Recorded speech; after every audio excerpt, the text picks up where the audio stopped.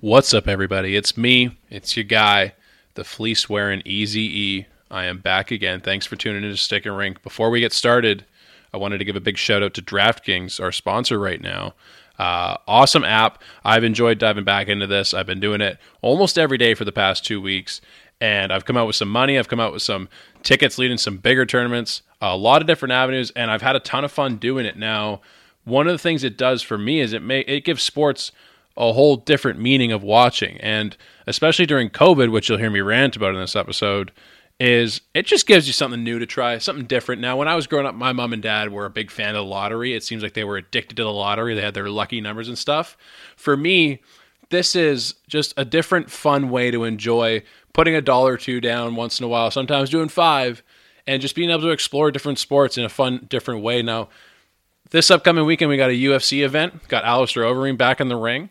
One of the cool things DraftKings does is it sets you up with contests where you can just pick randomly 6 different fighters with a salary cap and pile up points based on their performance, or you can use super in-depth knowledge and stats and try your hand at being the analytics guy and using that approach. It's actually a super awesome way to take individual sports like golf, tennis, and UFC and do a DraftKings or a draft fantasy kind of style and give your own spin on it, give your own knowledge and your own approach. I mean, I did a golf one this week, and I threw some random names in there, and somehow I got the winner on there. I don't know how I did that, but, you know, good things happen to good people. I believe in that. But DraftKings gives away millions of dollars in prizes every single day, and it's just an awesome app with so much variety to it. So please download the DraftKings app now and use promo code THPN to get a shot at millions of dollars in total prizes throughout the week. That's promo code THPN to get a shot at millions of dollars in total prizes, only at DraftKings. Minimum $5 deposit, eligibility restrictions apply. See DraftKings.com for details. Oh, harder, baby.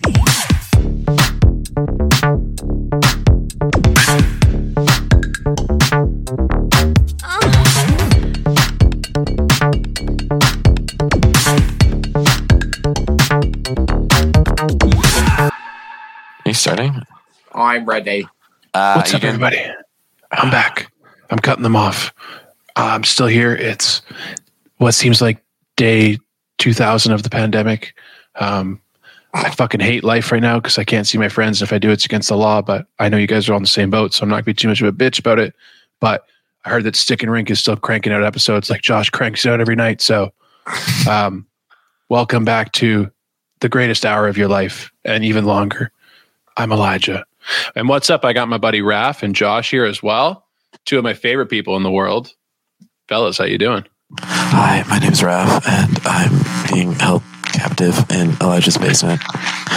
If anybody hears this, please send help. You didn't I'm even good. Thanks for asking, Elijah. I thought you'd never ask how I was doing. I'm doing great today. Just chilling. I didn't take a nap, so I'm kind of still wired from all the caffeine I've had all day. But besides that, we're good to go. Fuck yeah. My buddy Josh, how are you, sir? You guys are a bunch of fucking tools, I'll tell you. You didn't want to play along with the bit? Dude. Josh, we need to do this now. Dude, I hope that's not too loud for listeners, dude. When Raffle talks, he gets the radio buzzing of the feedback. Oh, yeah. Dude. Oh god, I hate that. Stop. Sorry. Yeah. No, it's just when I move the microphone. Dude, I don't have the mic. I have it right here, but I can't lean into my phone. Otherwise, you guys will just see my mouth just like cranking out like seductive words into your ear. Josh, do you think yell at the mic? Do you think that maybe you have trouble being vulnerable sometimes? Me? Josh, do you think you are vulnerable sometimes? I am vulnerable sometimes. I'm hella sensitive. I think you guys know that. No, sometimes, stop all the time. And to answer your other question, Elijah, am I afraid to be vulnerable? No, I'm actually not afraid to be vulnerable. I can be all the time. I'm like a sad little animal on the Discovery Channel while you 2 fucking lions just chase after me. Yeah, you do look like you got a nice bit of meat on the bones. I've been trying to chase you for a while. There you go. Welcome to the episode, everybody. This is episode 18 of Stick and Rink Podcast of season 2. We are, like I said, well into what feels like thousands of days of this pandemic. And restrictions fucked me up again. That's okay. We're just doing it indefinitely now. We're not even going to give an end date. there's no need, because I think that's actually the best play, because I'm getting my hopes up way too much, and I'm doing that thing where I look forward to a day, and it's almost like when your teacher's like maybe you guys do something well, and she's like, yeah, you guys are gonna get a pizza party, and you're like, okay, what fucking day is it gonna be? Don't just give me empty promises. And then she gives you a day and she cancels it anyways. Just a glimpse into what kind of elementary school experience I had, but that's what it feels like. That's tough. I feel like with COVID, like everyone thinks for some reason that like the announcement that comes like once a month is going to be like a levitating experience. I'm like, guys, shit hasn't changed. I'm like, the numbers are still the same. People are still morons.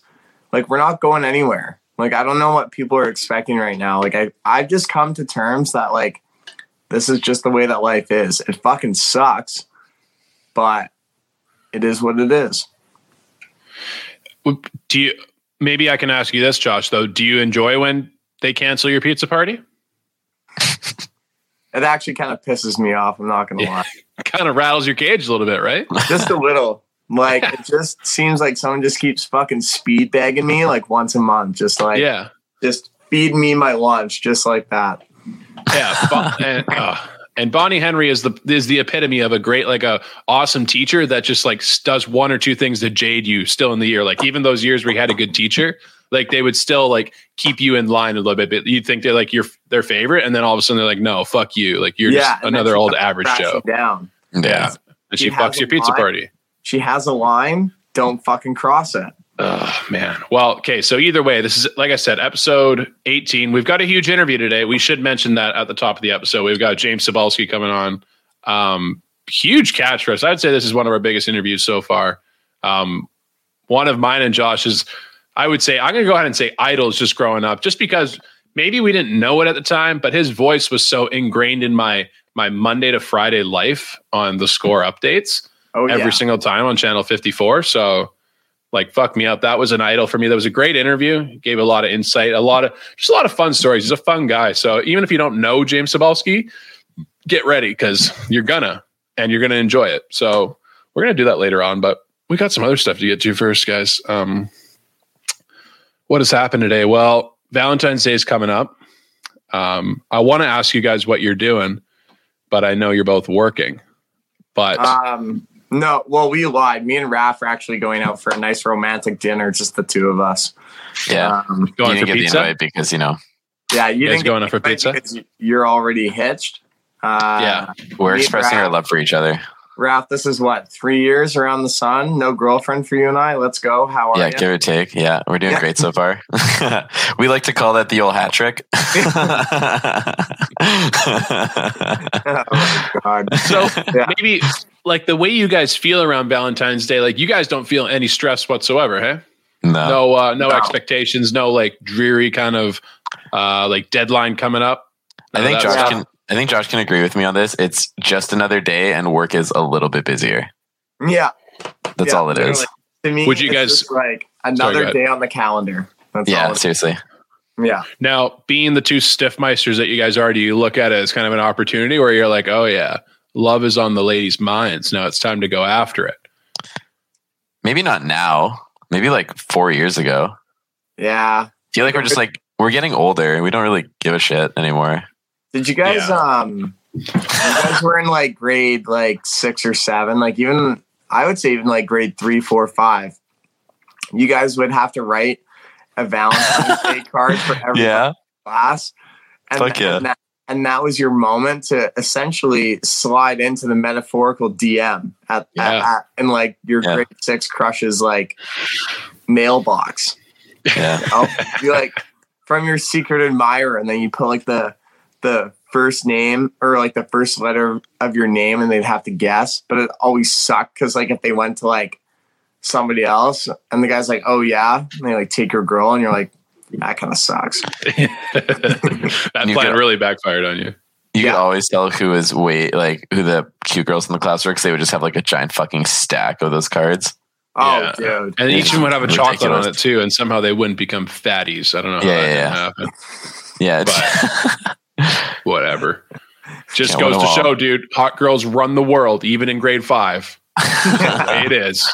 Everything's just a giant fucking popularity little, contest. Little did we know, like back in the day, that was like the modern day influencer. Like they were a grade 5 influencer. They were looking around and everyone's like, shit, that girl got a blue check mark. I'm gonna give her a fucking Winnie the Pooh Valentine's. And you pick your best ones too. Do you remember like getting the pack? Your best Valentine's Day card. Yeah. You'd get a pack and there'd be like different kinds and you'd start splitting them up and you'd delegate them. You're like, yeah, these are for the people I don't care about. Whatever. Yeah, lame. Yeah. And then you like make sure your writing was good on the ones you needed it to be. Yeah. And it was a clutch day, Valentine's Day. Yeah. But here we are. Sorry, go ahead. Elijah, you already asked us what me and Raph are doing. So nice romantic dinner for two. What are you doing? So me and the lady, we are a great team and we came up with a pretty awesome plan. We are looking at this company called, I think it's called Honest Camper. We're going to rent, I shouldn't jinx it because we haven't done this yet. We haven't put through to payment, but the plan is to rent like a Westphalia camper off from them and drive that up to like Pemberton area. Nice. And we're going to go Pemberton and hopefully like spend one night there and then spend one night somewhere else and do like, just like pretty much camp in a van, do the van life for a couple days. With a Westphalia camper or a Westphalia camper? I think it's Westphalia, isn't it? It's Westphalia. It's Westphalia? That's it? Yeah. Are you sure? 100%. Oh, I just looked it up. Mother fricker. My other question is on a scale of 1 to 10, like 3 Cialis pills. That's how much I take for Valentine's Day every time. I don't know why I can't spit this question out, but scale of 1 to 10, like how much of you, or how much of you, holy fuck, Josh, why can't I talk? What would you rate yourself in terms of romance, scale of 1 to 10? Like a -3? I would say that like nowadays, I'm probably a 6. I think when I started out, I probably like every other guy. I think I started out real hot. Like I was on the ball. I was innovative. I was creative. I had surprises. Like what did you do? Like what were some Valentine's Day gifts? I was a big surprise guy. Like I think my gifts were always they were usually like experiences. Like I would surprise her with like picnics or something like that. Like use other companies to supplement my date ideas. As the years have gone, I've gotten complacent, and if I keep this up, my performance is not good. I will not be getting a good new contract, but I think the way things are trending, I have more potential than a 6. I think in my heydays, I'm a 10 out of 10 in my heydays. I'm good. I was gonna say, I feel like you're actually a very romantic person. Yeah, like I think one of my favorite things to do is use word. Like I love writing cards. I don't want to say I love writing cards. I think I'm good at writing cards. Or just like notes and stuff like that. But I've gotten away from that. So I think I'm just going to start painting the walls. I'm going to write a big note on all the walls. And then that's that. That's a sick idea. Do you just give the old lady like some nasty like 50 Shades Valentine's Day cards and shit? Oh, yeah. Spit some fire like Eminem like on the bus in 8 Mile. So instead of writing raps, you're just writing just like romantic thoughts. That's pretty sick. Yeah, I give her like 3 different random gifts from the store. It's like mustard, marshmallows, and like I don't know. Like what was that icing sugar that you had when you were in that Christian thing again?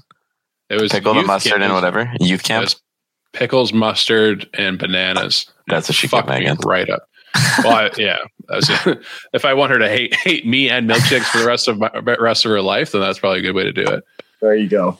Okay, let's reel this back in for a second. So I did want to mention, I wanted to get your guys' thoughts on something. Now, I did something earlier today, and I don't know if I wronged the world at all. So I used to get in trouble for shaving my beard in the washroom because I usually let it grow out quite a bit, and then I'll cut almost all of it off, like almost go clean shaven. So there's a lot of hair that goes everywhere, and I would do my best to clean it up, but I always get in trouble for leaving like strand hairs everywhere. So what I do now is I put like a pillowcase over the sink to like let it catch all of it. And then after I'm done, I usually just go throw it out the window. Now today, there was a lot of hair. And so I went down the window, and when I threw the pillowcase out there, I could see about 4 or 5 wads of hair that got carried away by the wind.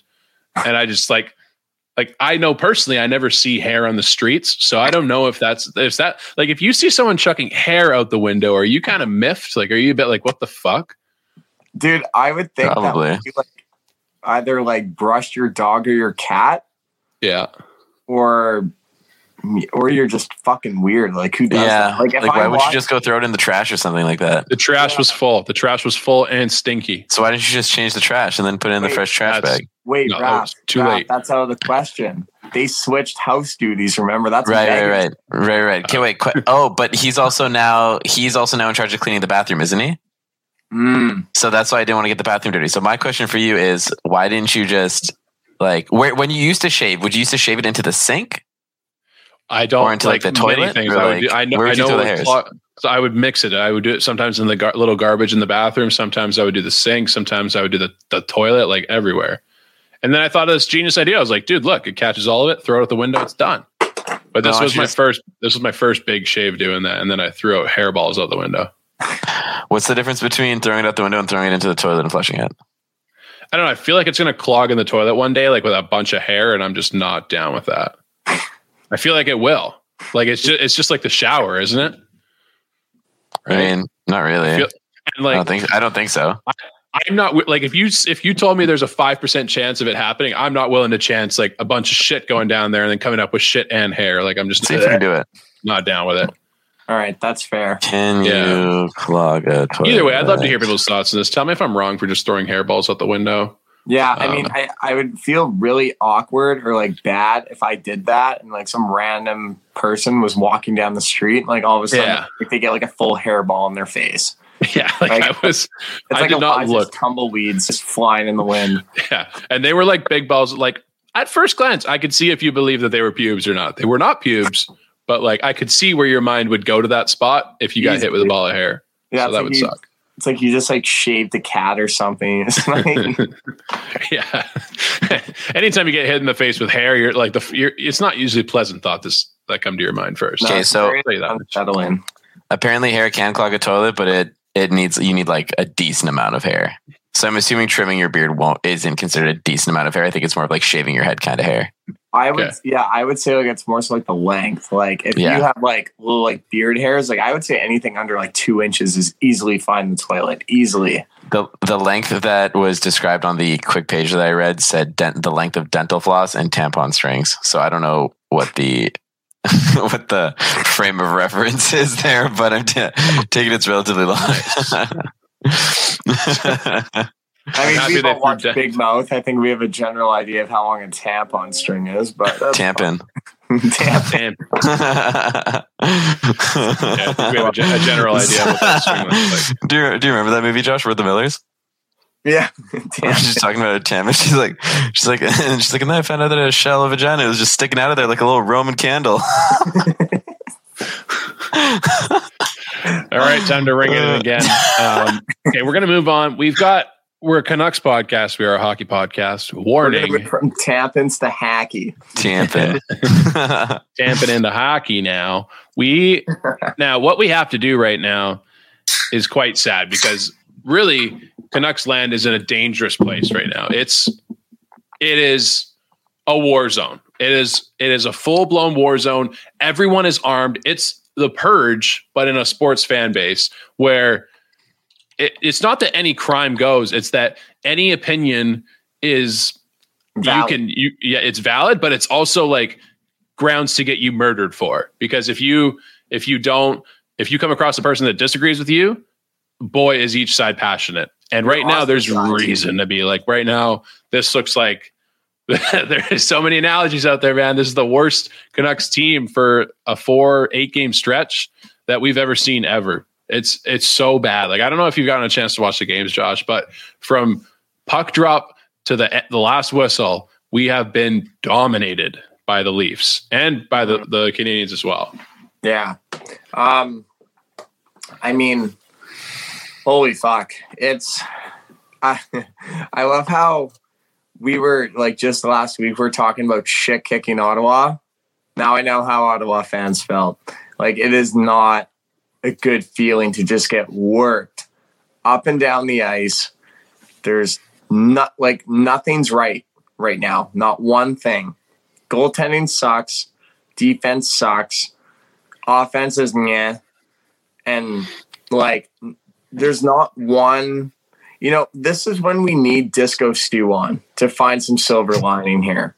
And Elijah, you and I have always said we are optimistic guys. We are passionate guys. We're not irrational with our takes. But Jesus Christ, what do we do here? When's the deadline? What's wrong? I think it's I don't even know where to start. If I'm Jim Benning or Travis Green, I'm like, boys, I think the Canucks just have to flat out just play better. I agree. I think Kevin Bieksa put it best during his intermission talk, and he said that everything's wrong. Everyone's trying to figure out what's wrong, and there's no wrong answer. Everything is wrong with this team right now, and that's the only way to look at that side of it. Now, the way in which people get divided and people choose their sides on is how do you fix it? That's really obviously that's the job of the fans, is to figure out how to fix your hockey team instead of just cheer for them. But when I think about it, how do you fix this team? I think I have my own opinions on patience and on kind of the large scale picture of things and how everything comes out in the wash. But what do you guys think? It's obviously a 56 is a short season. There's not much time to do anything. But if so, what do you think they should do here? I mean, I think this is kind of the nature of the beast with the schedule. I truly believe that. When you get smoked by, let's just say we were in a regular season, okay? We lose 1 to Montreal, and let's just take the worst score that we had there. Tyler Toffoli dumps on us. Okay, whatever. Then we play the next night. We're in Toronto. They dump on us 7-3. Okay, yes, the last 2 losses have been bad, but what if we're going to Buffalo next, or what if we're going to, Arizona, and we just shit kick them? I think the issue is it's if you're losing to this team handedly in game 1, it's hard to not kind of come back and win the next night. That's hard because they've clearly gotten you figured out. You're getting worked. It's the same team the next night. Nothing changed in that sense, right? So it's if you lose 2, you're it's just the Stanley Cup Finals. It's hard to just come back from that. It just seems every single series we have is just a best of 3, best of 4, quick 2 game, whatever it is. And when you're playing on back-to-back nights, and we're seeing these teams so many times too. So have we played everyone in the North? I think we have now. Yeah, we've played. I would say we've played everyone. Yeah. Yeah. So, I mean, we've gotten beaten by Calgary. We won 1 against Winnipeg. We smoked Ottawa. We've gotten worked by Montreal. Right now, it's not good. It's not good in Vanland. Raph, just being kind of an overall fan of any kind of sport, and maybe just an overall fan of anything, when it's not working in the short term, what kind of approach are you a fan of? Are you an immediate change kind of guy, or a preach patience kind of guy? Normally I'm kind of a patience guy. So being just thinking that everything will work itself out after time. But I feel we've given it enough time to see if it'll work out or not. We can clearly see that we're doing well against a team like Ottawa. So we are doing some things right. But then when we're playing against teams like you guys said, Montreal, Toronto, it's even these doubleheader games, we saw us not play well in doubleheader games when we were in the playoffs last year. It's just we need to start looking for where our problems are occurring, no matter how small or large they are, and just slowly start hacking away at them. Hey, if it doesn't work out and we see the next half of this season or next quarter of this season go the exact same way as it's going, it's do we maybe just want to cut our losses right there and then just at least try and go for a better draft pick? Or what's the move, right? It's an interesting spot we're put in right now because it's a ton of games into the season so far. I think we're 14 games in or something like that. Yeah, maybe more. 6-9. We're 15 games in right now, and just so everyone knows, the record is 6-9 for the Canucks. Nice. So we kind of got them right where we wanted to go. Got them right by the balls. There you go. I think that there's obviously multiple ways this can end. I think there's 2 that I'm giving enough air to, enough oxygen to. And the first one I'll bring up is just the fact that, this is a very weird season and it's short and all that stuff. when you really look at the season as a whole, ups and downs, man. Like you can say that the Canucks have lost 9 games, and the way they've lost 9 games is the end of their year. They suck. Everything needs to happen right now. Well, in the end of it, it doesn't matter how you lose. It's the fact that you've lost 9 games, you've won 6. That's the only stat that the NHL counts. Like, in the end of things, the only thing they take into consideration is how many wins and losses do you have. Yeah, and it doesn't matter the nature of those wins or losses. Exactly. So if we come back, if we have a 4-game series against Calgary and we win 3 out of 4 games, or even if we win 2 out of 2 games, and maybe we get a single point in one of the other games, anything like that, the fact of the matter is we've made progress. We've made just as much progress as if we played amazing in those 9 losses. So the fact for me, where everything comes down to settle and where the actual logic is made is that this team has proven to be good. Like, the core group is talented. I'm sold on it. The Pettersson-Hughes combination and all the supporting cast around those guys, I am fully sold that this team can grow into a Stanley Cup winner. I think that obviously the supporting cast, the low guys, might change over time. As of now, what this team showed me last year is they have the ability to win and work together. Now, it's the first bit of big adversity, so I see where the doubt comes in, because this is not only the first bit of adversity, but this is in large part some of the, like we said, the worst hockey we've seen anyone play. So what I would bring it back to, though, is the fact that I trust this group, and why they earned the right to have a full season to fuck up by what they did in the playoffs last year. So if that's what they do with it, sure. But that's the way I see it. I mean, the one analogy or comparison that I would kind of relate this to in my personal life is you're on a golf course and it almost seems like you're practicing, like you're just trying to fix stuff while you're playing. And it's like, you can't do that. Like, that's what the driving range is for. That's what practice is for, is to try and fix things. Like, I don't go out there, try and have a good round and fix my swing. Like, I don't try a bunch of shit on the golf course.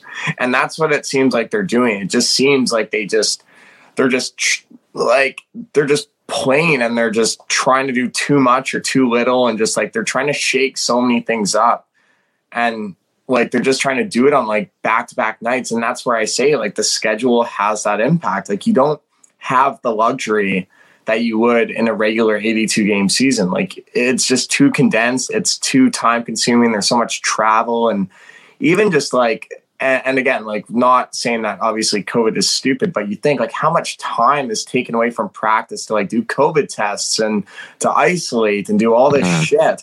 Like, it's not there. And Elijah, I think you said this a couple episodes ago, where the team bonding part, like, that's not, like, you're not allowed to do that.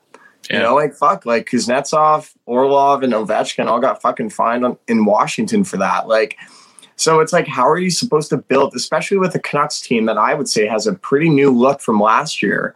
How are these new guys supposed to like fit in with one another, and they can't even hang out? Like, that's got to be some sort of intangible. It's obviously not the full reason why they're losing, but it's definitely a factor.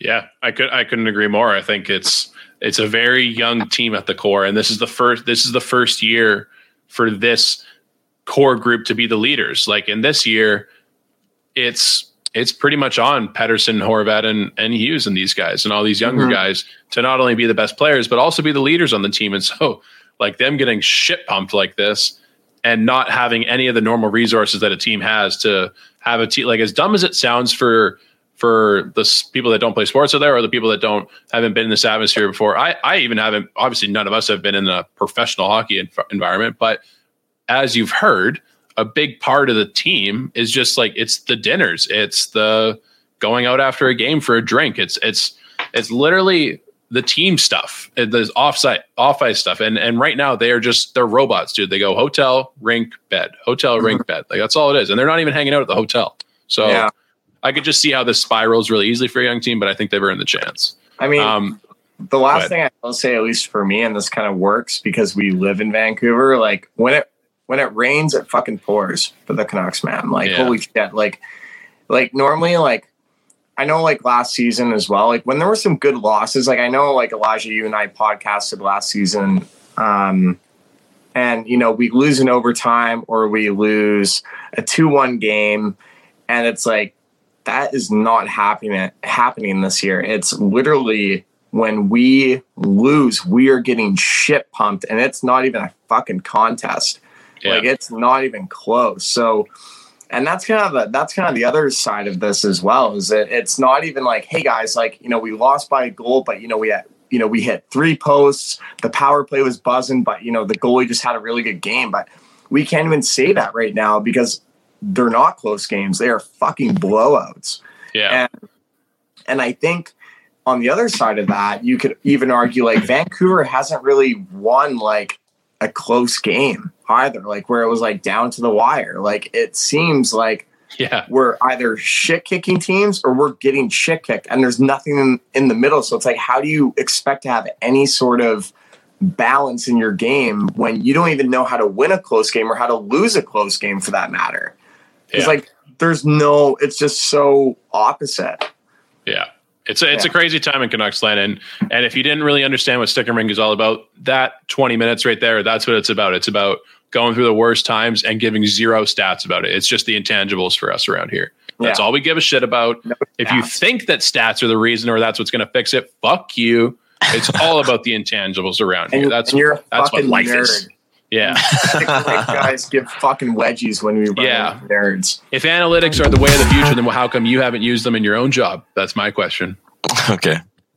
Just a thought. Anyways, huge interview coming up. Let's throw it over to Mr. James Cybulski. We'll come back after that. We're going to time. That's where I guess we're time traveling because we're going to throw it back over to a week ago, and then we're going to come back to current day, Sunday, the 7th. Hot tub time machine, baby. Love that. Here we go. All right, everyone. I'm super excited for this one. We've got a big interview on tap right now. We've got one of the most gifted voices in sports. He's been blessed not only with the voice, though. He's been blessed with the face. So he's pretty much the sports version of Chris Harrison. That's meant to be a compliment, James. We've got James Cybulski on the show. Thanks for joining us. How you doing, James? What do you think? Keep the twist or no twist? What do you think? I think you got to go with the twist. I think it all depends what your plans are for the night. You got to keep. You got to make sure the perception's okay. Yes, exactly. It's funny you say that because Valentine's a couple of weeks away, and it's evening, and my better half hates it. She just thinks it's the worst. My friend is like, she's a neuroscientist, but she's also from Williams Lake, right? So she's super big brain, but she's also got a little bit of country in her, and she's still does not like. I think she feels like I've watched too many episodes of Yellowstone lately. And but I put it out there on Instagram, on a poll question: keep the twists or not? And overwhelmingly, the people have spoken, and I'm gonna roll with the mustache wax on the side for now. I feel like I've never met, even with all my friends, I feel like I've never met a girl that has really liked their boyfriend's mustache or their significant other's mustache. You know what I mean? I feel like it's just so hard to convince them that it's so amazing, and it's can't be tamed. No, it takes. Well, I will say this: I have learned over time that if you're going to roll with facial hair, you really have to work on it to maintain it, right? Because my kids, feel specifically targeted. Everybody, they complain how scratchy it is, right? So first off, Harry, give me a kiss before he goes, no, you're too scratchy, and and then you have maybe a weekend, and it's the kids are all in bed. It's hey, babe, come on in. It's oh, you're too prickly and scratchy. It's a buzzkill, right? But it's but I look sexy. Come on, and, so now it's funny. My stocking for Christmas, it was definitely a lot of oils and moisturizers and there you go. Because in the early days, I don't know about the early days when I first tried to grow a beard or a mustache or something, not realizing that you really kind of have to shampoo and condition it. Like it gets, you get beard dandruff, right? And you find out the hard way one day. You're kind of scratching in a store. You look down, it's like, oh, it's snowing on my shoulder. This is terrible. Like I look like a barnyard animal right now. So, oh my God, that's amazing. Yeah, and man, that's crazy. I would say this kind of tails in for my first question here. I wanted to get in kind of your media history a little bit, and I was going to save this question for after we got a little bit of history, but I'm just going to lead with it. What's up with TV and not liking facial hair on average? Like when I look at it's almost always clean shaven. You know, that's a good question. I feel like it was kind of an unwritten rule for a long time that you couldn't. I remember, I'm going to say about 10 years ago, and I was working on SportsCenter. I was kind of mostly anchoring in those days at the time. And I had some time off, and I had grown a pretty good duster. And I kept it pretty clean, and I was like, I'm going to try to pull this off. And I remember sending a picture. I still had like a BlackBerry. It tells you how long ago it was. But yeah. I took a picture, sent it to the boss, asked, hey, could I, is it okay? Rock this. Roll this till I get back from holidays? And it was just a very absolutely no fucking way. And it was, but hope you had a good holiday, and, I don't know. Movember's become a thing over the last 10 years. So I always took part in that. I still try to do it. I try not to do a fundraising page. I just try to do it more for the awareness now. And totally, if it helps, I feel, and just personally speaking, I just feel that, there's people are asking, there's so many areas that people ask and want to use money. I think it's a very good cause, Movember. I want to support it, but I would, just rather do it physically than ask from a financial standpoint. But yeah, I think there's a little more of an acceptance now. And I think it also depends on who you are. But I feel, you look at most anchors, guys are all pretty clean shaven nowadays. Yeah. And, I always, to not have to shave. Like I loved weekends when they would roll around and like, I'm not shaving, Yeah. Or I'd always have some sort of like, hey, what do you say for the playoffs? We'll do playoff beards on TV. And Yeah. So radio certainly led for the, I just don't want to care today. And just say, messy hair. Yeah, there you go. You're 100% yourself, James. That's what we appreciate. That's what we really like. I'm a new, right? Yeah. I feel like I look at like Elliot Friedman in the playoffs this year. Like that guy's beard it looked like he had birds growing out of that thing. It was like a bird's nest. And honestly, I look at Friedman.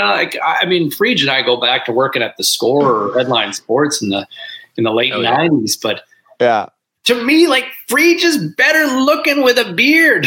Yeah. Did you tell him that? Here's the other thing: as we get older, I kind of get that double chin, and I'm the formation of the turkey neck is starting to form on me, and I don't know. At some point, I'll probably have to go full blown beard, especially at the holidays, right? You put on 5-10 pounds. The age of the beard here in the last 5-6 years. Yeah. It improved the look for a lot of dudes out there, right? Where if you're a clean cut, doughy dude, and now all of a sudden you got a beard, it's like, oh man, you got kind of badass there, Yeah. I think the beard has helped a lot of people. Yeah. Love that.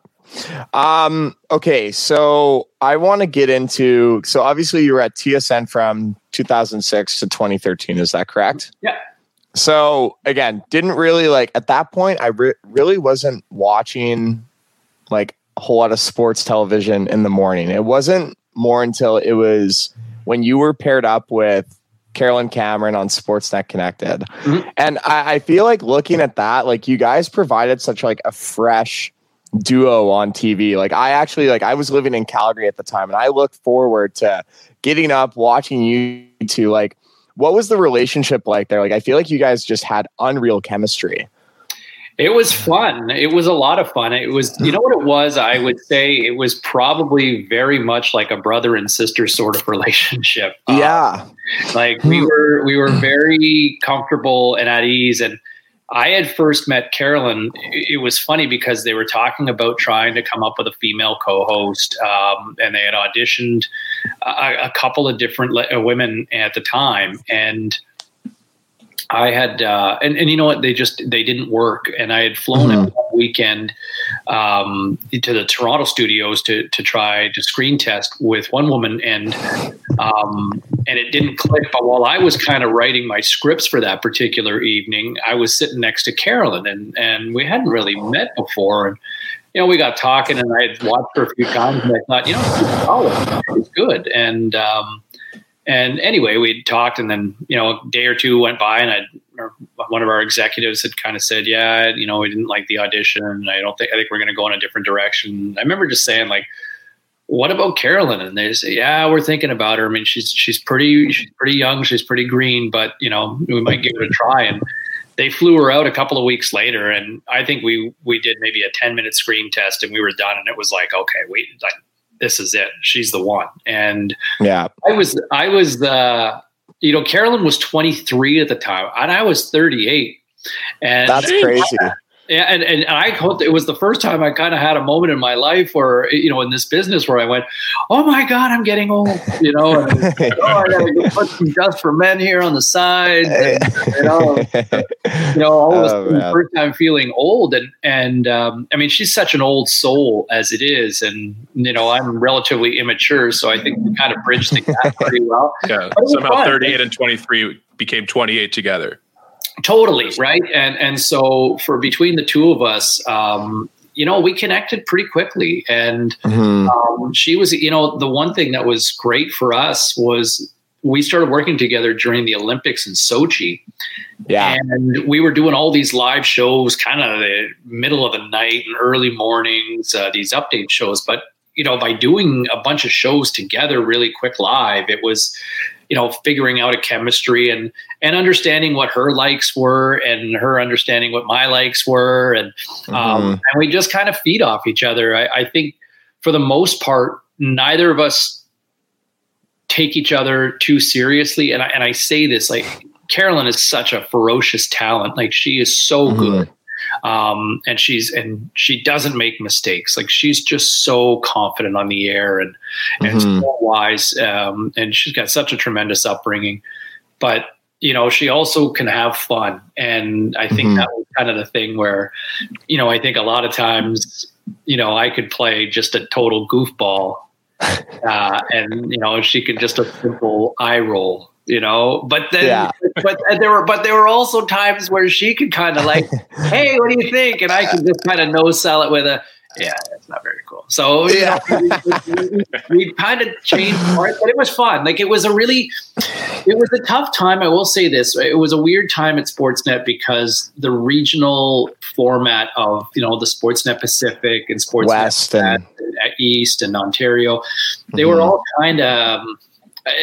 You know, there's regional broadcasts, like there's Canucks on Sportsnet Pacific, but you know, how much Pacific content, like, you know, Vancouver content is there really? And you know, the regional shows kind of died out. And so I think we kind of sat over our heads this cloud of, okay, you know, they're probably not going to keep this intact much longer. We were doing a morning show on the West Coast, and it just wasn't sustainable. And so they eventually shut down production and kind of moved everything back to Toronto. And, you know, I think I was just at a point in my life where I had a couple of young kids, and it was like, you know, my ex-wife wasn't moving back to Toronto. And so it was like, you know, we're here, and we had just moved here. So, you know, we were in a good place and figured it out.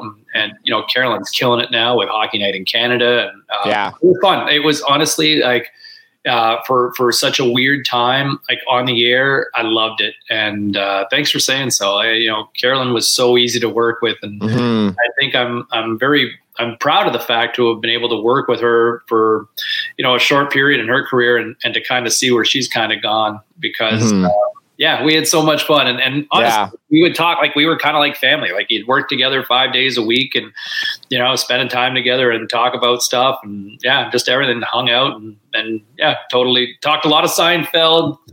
There you go. There you go. Miss Adele and, I don't know if I ever convinced her to start watching wrestling, but I saw your tweet the other night, and it was about, what was it, the Royal Rumble, and didn't you predict Edge to win?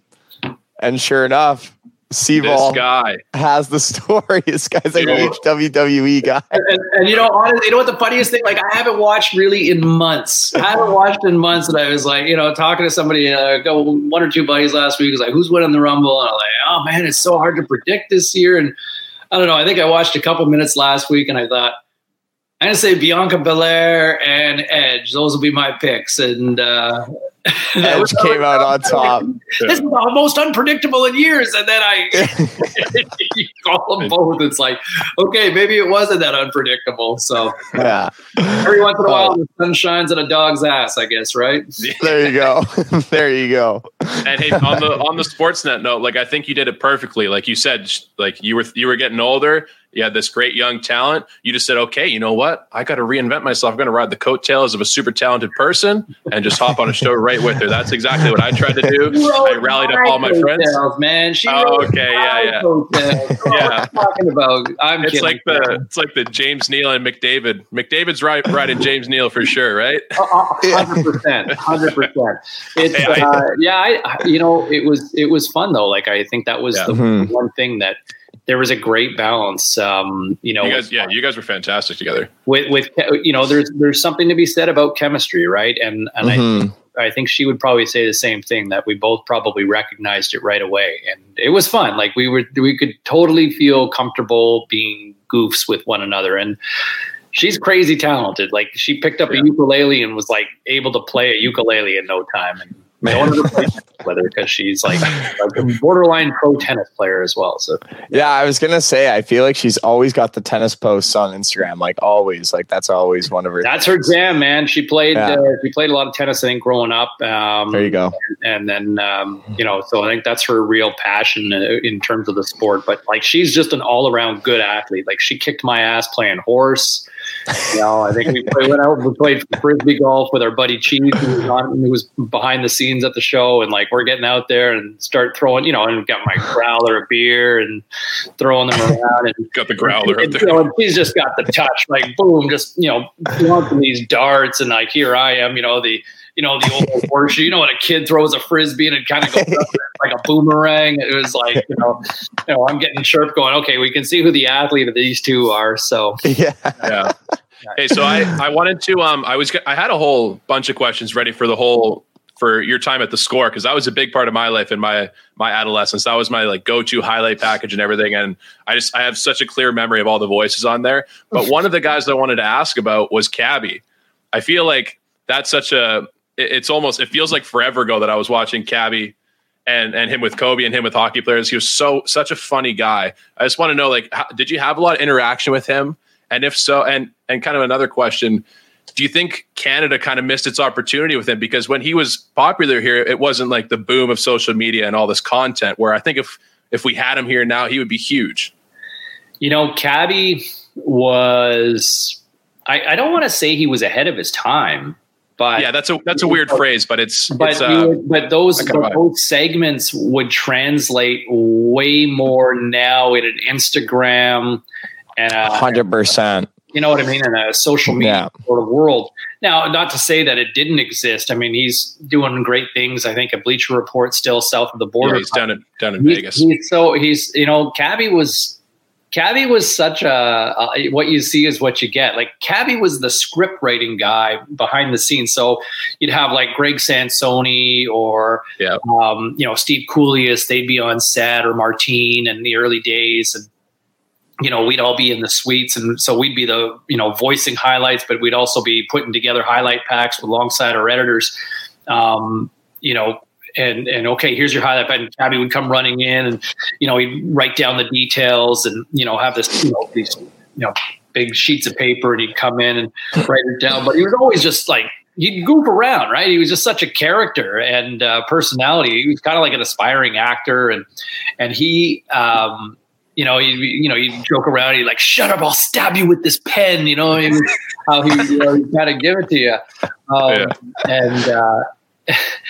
and he also worked at the same time. He was working part time at HMV as well. Oh, hell yeah, dude! And, Wild. I remember, and he, and in those days when HMV was still kind of like the shit, right? And yeah, he hooked me up. I remember he hooked me up with I bought the old wrestling nerd in me. I bought like this WrestleMania box set, like the first 12 WrestleManias, and he was able to get it for like half price, right? It was a huge score for me in those days. So he totally helped me out. He was a huge movie buff, but for the longest time, it was kind of people behind the scenes saying, give him a chance, and by that point, I had moved to Vancouver and then was covering the Canucks and the Grizzlies and the Lions, and when Cabby was just finally, I think enough people were in the ear of kind of the executives at the Score, and finally, just give him a mic, let him go out and goof around. That's all you need to do with that guy. And they just started trying it out, and it just was literally, just on the street and Cabby on the street, and then it kind of, it just kind of evolved, and then he went to work for NBA Canada for a while. I think he was doing an NBA show at Sportsnet, and came back to the Score, and I think the video just really took off, and then obviously eventually went over to TSN as well. But he did. I mean, just a wonderful talent and personality, and just a guy who just translates to star power, but always came across as so humble. Camera as well. I got a lot of time for Cap. He's done really, really well for himself. Love that. Okay, I want to move into probably the questions I've been dying to ask. Not that I haven't been already dying to ask you some other stuff, but you were serving me up with shit before. Yeah, exactly. NHL 20, and just NHL 21, you're constantly in my head, Seaball. I'm addicted to NHL. I play with my friends. You criticize my play. It's actually the worst. Like last night when we're losing 8-1 and you got Seaball in your ear saying, "Oh, there's another turnover." And you're like, and you're just like, what kind of passes that up the middle? And I'm like, fuck. I'm like, I've got this guy on in like less than 10 hours here, and I'm up until 3 a.m. playing with my friends. My kids are tripping me now. Like, another goal from the rookie, and I'm sick of myself. Like, I'm going through be a pro mode right now, and my player sucks, and I'm like stuck on the fourth line. I've been healthy scratched, and honestly, cuts to the radio show in between games, and it's just. Oh, and this kid, I just don't. I'm just sick and tired of myself shitting on me, right? Come on, Sabalski. Enough.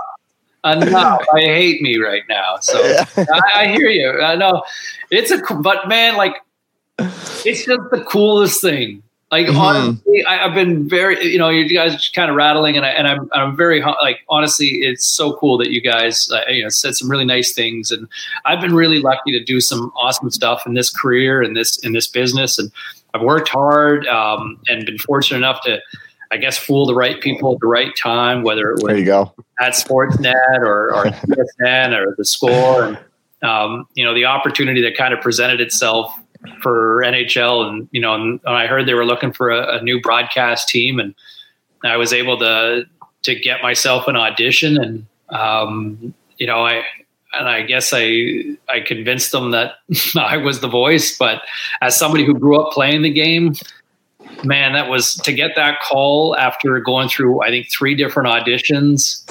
That was honestly, without question, one of the coolest experiences to be part of that, and to have that sort of legacy now. To be part of the game. Yeah, you're one of the voices. My one question though was what was the process to actually make the video game? When I create my own player, when you create yours, there is hundreds, if not thousands of names. Do you record every single name? How many hours are put into that? That is crazy. So I'm contracted to do about 250 to 300 hours annually. Oh, baby. Holy shit. All right. That's crazy. So like a Valentine's Day, no update time is coming, James. Yeah, no. And look, I mean, there's some days where it's, I guess the question, like, how is sausage made? And, there are some days where we'll rattle off 1,200 names, just moves the puck to Jones, moves the puck to Smith, moves the puck to McDavid, moves the puck to Doughty, moves the puck to Ford, moves the puck to Ellen Pedersen. Like, it's just, on and on and on and on. Can you heat up one for me too? You got taquitos or pizza puffs? No, she's heating up pizza and she's only put one slice in. Sorry. It's a team effort around here. I'll eat it. Yeah, I'll eat some pizza too. Thanks. I know. Do you want to say hi? I'm talking to Grease and Josh on a podcast. You want to say hi? There, you can meet Dr. Bing. Oh, she's on a call with a bunch of doctors right now. Okay. I have a personal neuroscience hijack this interview, but no. Yeah, it's okay. Anyway, going back, there are some days we will voice 1,200 names, rattle off name after name, and it's got to stay with the same intensity and the same sort of context, so it doesn't sound choppy, right? So it doesn't move the puck up to Jones over, and so you kind of have that sort of consistent intensity. And for me, my approach with the game was to kind of really I sell it, I fire it up, and it may not be for everybody, but that's how I roll. And so, yeah, there's some days like that. And then there's some days it's, Ray Ferraro and I doing a 2-man booth where, we've been doing this virtually since COVID hit, but we've been able to do it from our respective places. And they sent us all the equipment and the microphones and we Zoom ourselves to death and for 4 or 5 hours. And there you go. But it's fun. Like working, I would say the days that I can play off of Ray and Ray can play off of me, I find those are way more fun when it's just me kind of just, rattling through and, you need to do that meat and potatoes, that sort of stuff. But yeah, I mean, you have a chance to do a little more improvisation and just, okay, here's the context or here's the situation. And you guys, kind of dress it up. Yeah. I need to ask about NHL 20 because I almost kept a statistic of every time Snoop Dogg came on, how my play just went completely down. But I need to ask about working with Snoop. Like I watched an interview last night you did with another guy and you kind of talked how you went down to, I think it was Snoop's studio in LA, right? Mm-hmm. So what is this experience like meeting Snoop? Like you must think to yourself, like, wait, I'm a sportscaster. How did I get here? For me, I would zone out being like, what the fuck? What's going on? We had brainstormed a lot of different ideas about maybe a possible in-game guest with some star power. And we had thrown out different ideas, and Snoop's name came up based on him he had shown up in a broadcast for a Kings game. And I think a fight broke out, and it was just like, I think I remember seeing that video. It was just a perfect storm for his personality. And it was like, this is amazing. Boy, if we could get Snoop, that would be something. And Snoop's a gamer. Like Snoop's, I'm going to say, I think Snoop turns 50 this year. That's crazy. But he's still a gamer at heart. He's done stuff with Madden in the past, and he's, he loves playing Madden, and he's a big sports fan. But flying down there, I mean, I grew up with Snoop pretty much since high school for me, or late in high school was pretty much in the sort of pop culture music industry, and how he has just been in this sort of realm for what we're talking almost 30 years now, right? And maintains relevancy. And whether it's reality TV shows, whether it's selling cannabis, whether it's selling music, art, TV shows, And always on the right side of relevancy too. Yeah, no, and it's not like, I mean, if Snoop showed up at somebody's party right now, it would just make that party way more awesome, right? It's like there's no chuckling going, oh man, that guy's old, he's done, right? No, I mean, he's still relevant. I mean, look at even the last few months where there was the Mike Tyson exhibition fight, and there's Snoop on commentary for the Nate Robinson, and people just fell in love with it, and so we flew down to LA for 2 days, and I'll tell you, for me personally, he couldn't have been any better to deal with for me. He sat down. One of the first things he said was, I'm not above being told what to do. Basically to the producers, the better I sound, the better the game is, all of that. And he gets it, man. He's a smart, successful businessman for a reason. And it was fun. We just improvised and ad-libbed pretty much a lot, and just and Snoop was just himself. He's incredibly quick-witted. I mean, he's got his catchphrases, but man, for a guy who just sat down and just kind of riff and tee him up with something and then kind of laugh, but just always has something to kind of say. But there's always something. Like, he's got a little bit of goofball in him, and that was kind of fun. But he's a huge sports fan.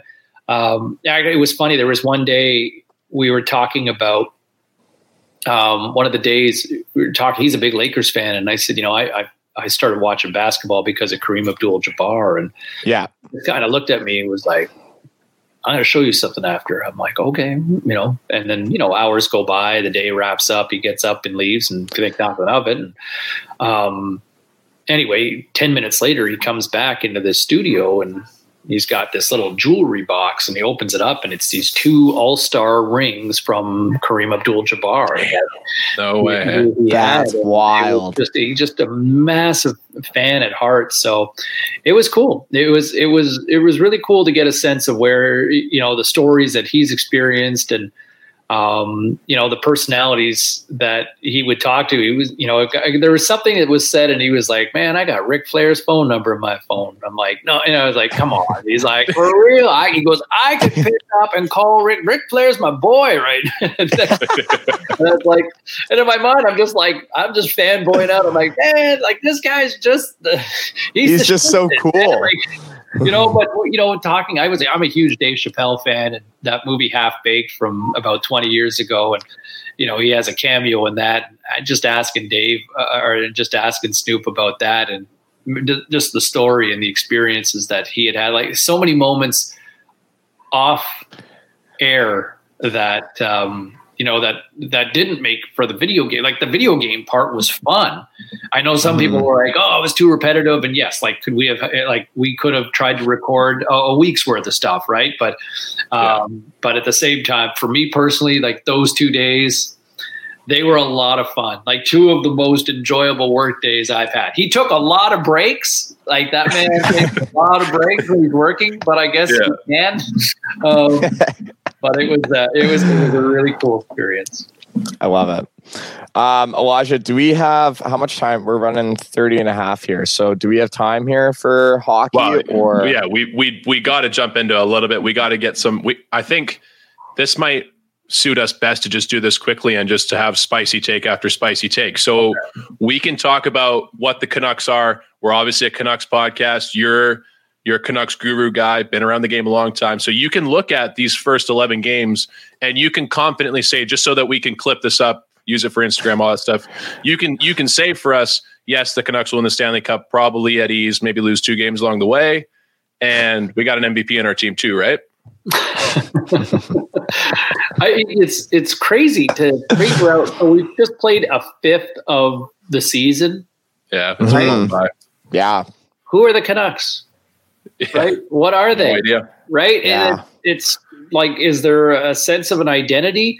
I think when this team's clicking on all cylinders, like you saw against the Jets back on Saturday, you go, okay, this is a team that's legit, right?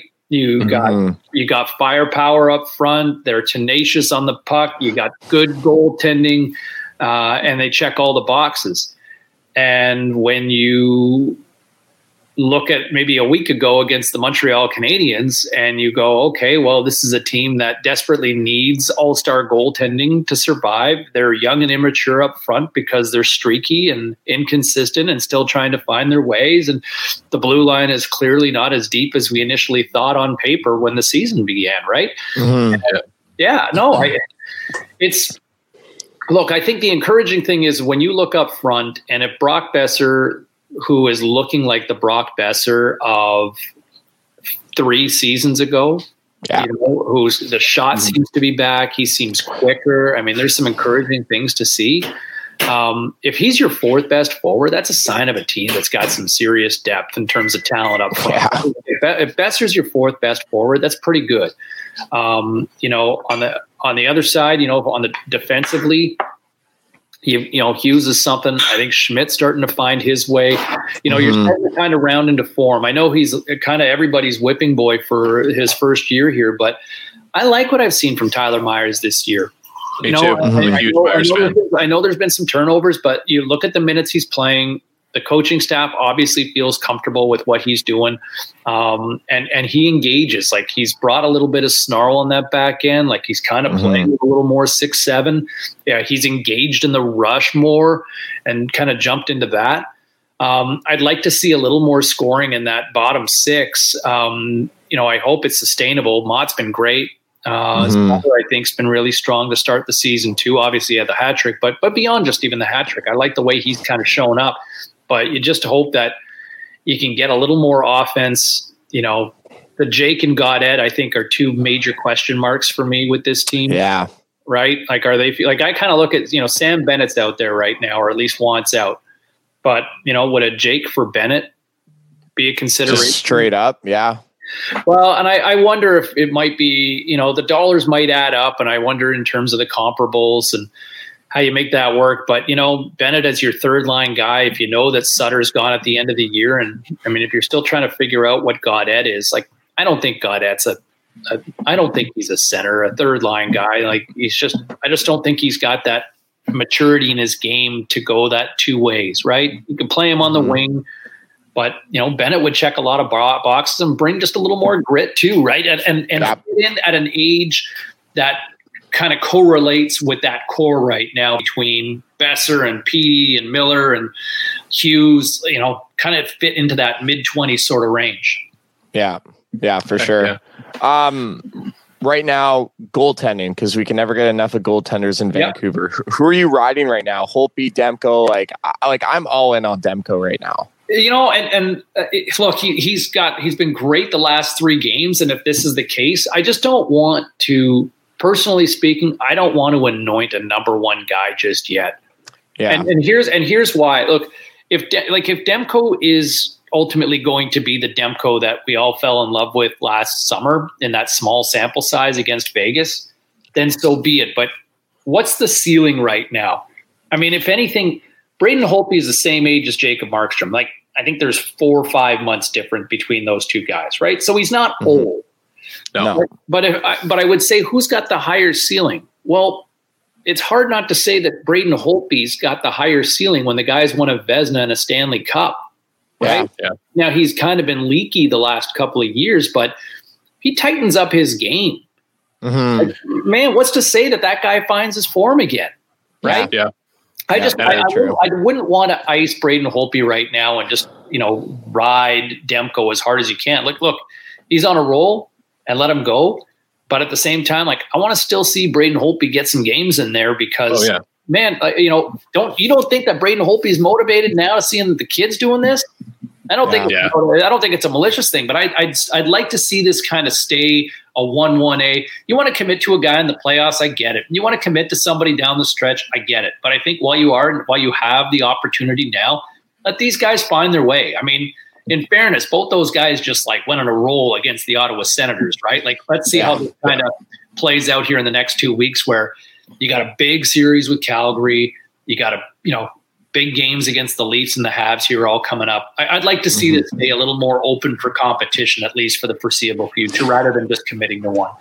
And I think the biggest thing with that is Like, I think this year of all years, the schedule allows that. Like, there's so many back-to-backs. There's, your schedule is really tight. Like, I feel like you make a good point there, because it's like, even if Vancouver wants to ride the hot hand of Demko or Holtby, they can't, because it's just like the schedule is just not built for that this year. Maybe last year it might be, but not now. Now. And I look at it where, so you go back to back. So for, as we're recording this, the Canucks and the Habs, they go back to back, and then it's every other night for the next little bit, right? Yeah. Once you get past these 2 Habs games, then you go, Thursday, Saturday, Monday, then Thursday. You could conceivably ride one guy. Yeah, lots of room here. Right? And so that's what I wonder here. So I think there's probably a lot riding on, what these 2 guys do in these 2 games. And, if Holtby has a clunker of a start and Demko's solid, well, then I could see the Canucks just kind of leaning on this. But, if Holtby, shows another quality start here, and you get, okay, that's back-to-back good starts, and to do it in Montreal, and that's no easy feat, right? I mean, that's a team that's got a lot of scorers, a lot of big, heavy shots from the back end. Like, I like I like Montreal to come away at the North. Oh, there we go. I've actually heard that take the other day, man. I was just about to crown you like the go-to guy for making some good call bets, like some good, reliable, invest in this bet kind of thing, and then you did that. I don't know if I could back that anymore. You don't like that, eh? I tell you, I don't know. They check the boxes in goal for me. Yeah. Right? I mean, I'll still, like, if the fate of the world's on the line and I'm playing a hockey game with the fate of the world at stake, like for the Infinity Stones, give me Carey Price. Like, give me Carey Price still. I love that back end. I mean, yes, I get Shea Weber's in his mid-30s, but he's still a stud on the back end. But this Romanov kid, Romanov is nasty. Right? Yeah. But and he's small, and he's the smallest of the group. And then you got all these, you got these evergreens out there with Edmonton Cup and Petrie and Sherrod, and you've got Weber. And then up front, where I get you don't have the alpha, but boy, Nick Suzuki is one member of the Habs organization. He basically described him as, Patrice Bergeron version 2.0. And there you go. You've got, Gallagher can be, in a conventional 82 game season, Toffoli, Gallagher, Tatar, Drouin, Suzuki, Kotkaniemi, Anderson. You start rattling through, like there's about 8 or 9 guys you can make a case for having 20 goal potential. Yeah. It's a more of a bullpen by committee, but like there's a lot of guys who could kind of assume the mantle if somebody's not humming along that night. That's why I like the Habs. Hey, you know what? Kudos to you. You sold me the pen. You Jordan Belfort that situation. You did a good job of that one. I got some swampland in Florida too for you. Let's do it. Anyways, that's all the time we got. We're so thankful for James for coming on. Can we ask him one more thing? Just a Super Bowl pick. I might kick you out of the chat if you try, but just give me a Super Bowl pick. That's it. No analysis. Just give me a team. Chiefs or Bucs. Team Mahomes. All right. Hell yeah. Love there that. It is. Thank you, James. We appreciate the time. We'll be in touch, man. This was fun. Cheers, guys. Thanks for having me. Yeah, thanks, James. Don't get arrested. Don't be a COVID. You know what? I'm just so heated because of what you're telling me, because I do not want to live in a world where a Kraft dinner is the fucking substitute to a good macaroni. You're putting powder. No. Macaroni, as you call it, is a substitute for KD. God. Oh my God! Go to Italy. If you crack ask, open some fucking Kraft dinner. No. If you ask any Canadian, would they rather have macaroni or KD? They will tell you KD is the best. It is superior. It is a fucking national treasure, and it is the greatest dish in Canada. I'm Mason Dixon, a Habs fan stuck in Leafs country, with my co-host Corey, a Southern beauty trapped deep in the bayous of Louisiana. With over 2,500 kilometers of separation, we've still managed to come together to give you Habs Nightly. your hub for Habs content. While I don't know what a kilometer is, I do know Habs hockey. Don't let the 10-year age gap or distance fool you. We bleed Blue Blanc et Rouge, and we're known to serve up hot takes along with our unique charm. Join us every Monday and Thursday for hockey talk, ref rage, and your daily dose of Southern ignorance. Only on the Hockey Podcast Network. Katie is the superior macaroni and cheese. Get the fuck out of here. You put ketchup on your fucking macaroni, you nasty kid? Yes, I fucking do. This has been Habs Nightly. You guys have a great night.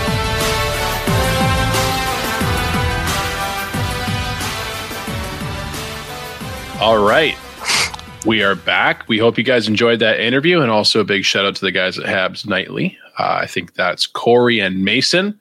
I've hopped on their show before. There's some funny guys. Corey, I don't know if he mentioned it in his ad, but this guy is a beauty, man. He's from New Orleans.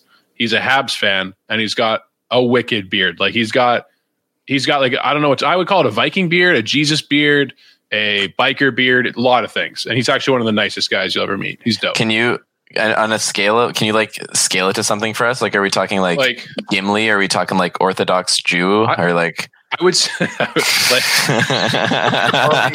we talking like Duck Dynasty? Yeah, like what kind? I would say Gimli was, that sounds kind of mean because Corey's a good looking guy, but Gimli's fucked. But dude, the Gimli's beard, fucking like sick, dude. Yeah, dude, I think I'd rather like lick someone's foot for an hour than even touch Gimli's face. Really? But, what? No, dude. He's fucking sick. He's a great, he's funny, but that's it. But I would say his beard is Gimli-esque. We'll give him that. Okay. But yeah, awesome interview from James. We hope you guys enjoyed that. That was great. Fanboy moment for us. I'm still nervous. I'm still sweating. I got my maxi pads in my armpits, taking up all the sweat. Elijah, it's time to get connected with James Bolt. Oh yeah, good line. How did we not do that before? We should have done that. Right? Fuck. So many shoulda, coulda, was with this fucking show. I'll tell you that much. Yeah. Well, it's been a big day. It's also February 7th, otherwise known as Super Bowl Sunday. I don't think you're allowed to say that, actually. I think I broke the rules right there. I think it's like a huge copyright thing. But fuck it. Live life on the edge around here. I believe that, like, actually, or are we just going to No, don't worry. Fuck it. No, whatever. If we get what is it? If we get shut down, that means we're big time. Yeah, exactly. That means someone's listening that matters. So yeah, huge game. Me and Josh, we watched it. We had a lot of money on the line in different kind of ways. But what it boils down to is Josh is a Brady boy. He's a Brady bitch, what I call him. And I cheer for good games. And one of us lost and one of us wasn't given what we were promised. And today I was not given a good game. And the fucking Stripes stole that from me. That's what they did. They robbed me of a good game. They handed Mr. Farmer Boy his 7th trophy. He didn't have to do anything for it. He was given the game. So, Josh, you can go ahead and give your piece and just agree with me, and we can go to Raph after if you want. Okay, well, the first thing is I want me and Raph to copyright the name, and to all the just Tom Brady fans out there, we'll just call ourselves the Brady Bunch. Like, has that name not already been taken by like Brady fans? Like, you're part of the Brady Bunch? Like, that's just Tom Brady's family. Yeah. Okay. Might be reserved for them. Yeah. But hey, until his wife takes his last name, then they can't call themselves the Brady Bunch. There you go. Hot take.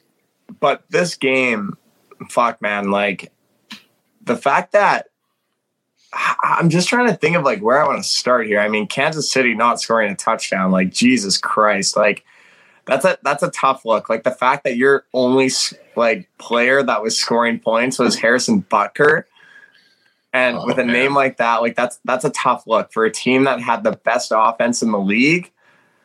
That's shitty. But what I will say is me and Raph, there is regular season Brady, and then there's playoff Tom. Fucking playoff Tom. Let's go. Like, I don't care who you are or what you cheer for, but you cannot not like Brady. No. You have to like the guy. You have to. What do you think? Was out there throwing dimes today? what do you think makes me have to like Tom? Like what? Dude, why do I have to? It's like hating puppies. You can't do it. Yeah. I don't. The way I look at it, you saw that post on what is it, Sports Center? Even fucking the Patriots threw respect on it, and they lost Brady. And now Brady has more rings than any NFL franchise ever. Yeah, he's the like. Okay, I will admit he's gonna try and deck out two full hands. He's probably in the top 5 for best quarterbacks of all time. I'll give him that at this point.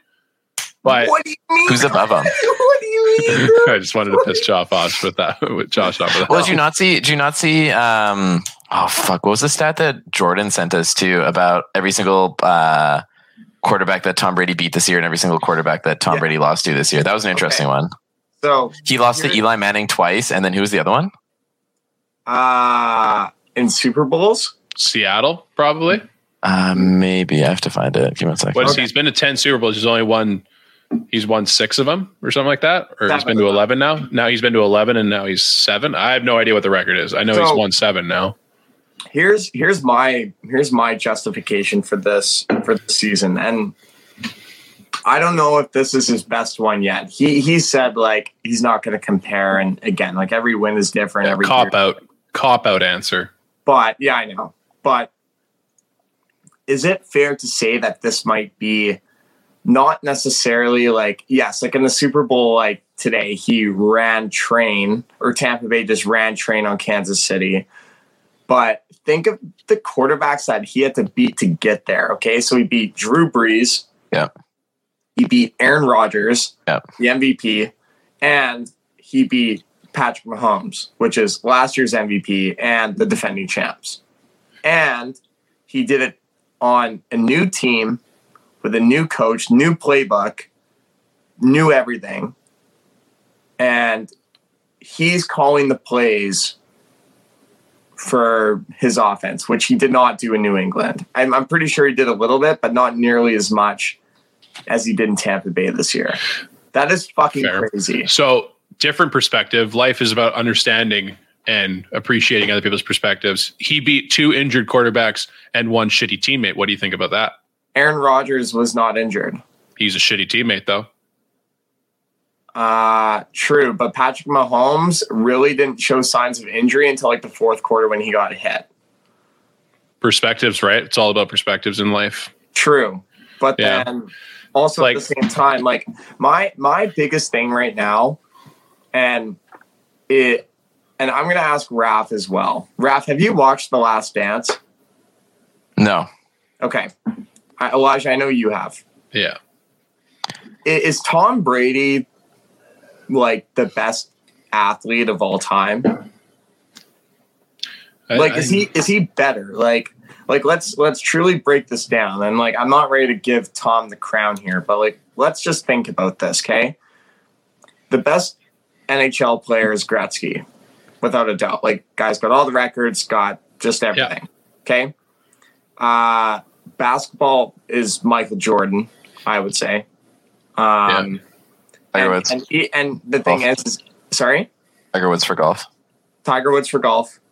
And then you go into baseball, and baseball is interesting. I mean, I think there's so many good baseball players out there. It's kind of I don't know if there's really a best of all time for baseball. It's such a tarnished sport. Who knows? Yeah, like who the fuck knows? Like people, yeah. So the one thing I can say about baseball, whoever the best baseball player is, he's not in the conversation for the greatest athlete of all time. So yeah, that's so that.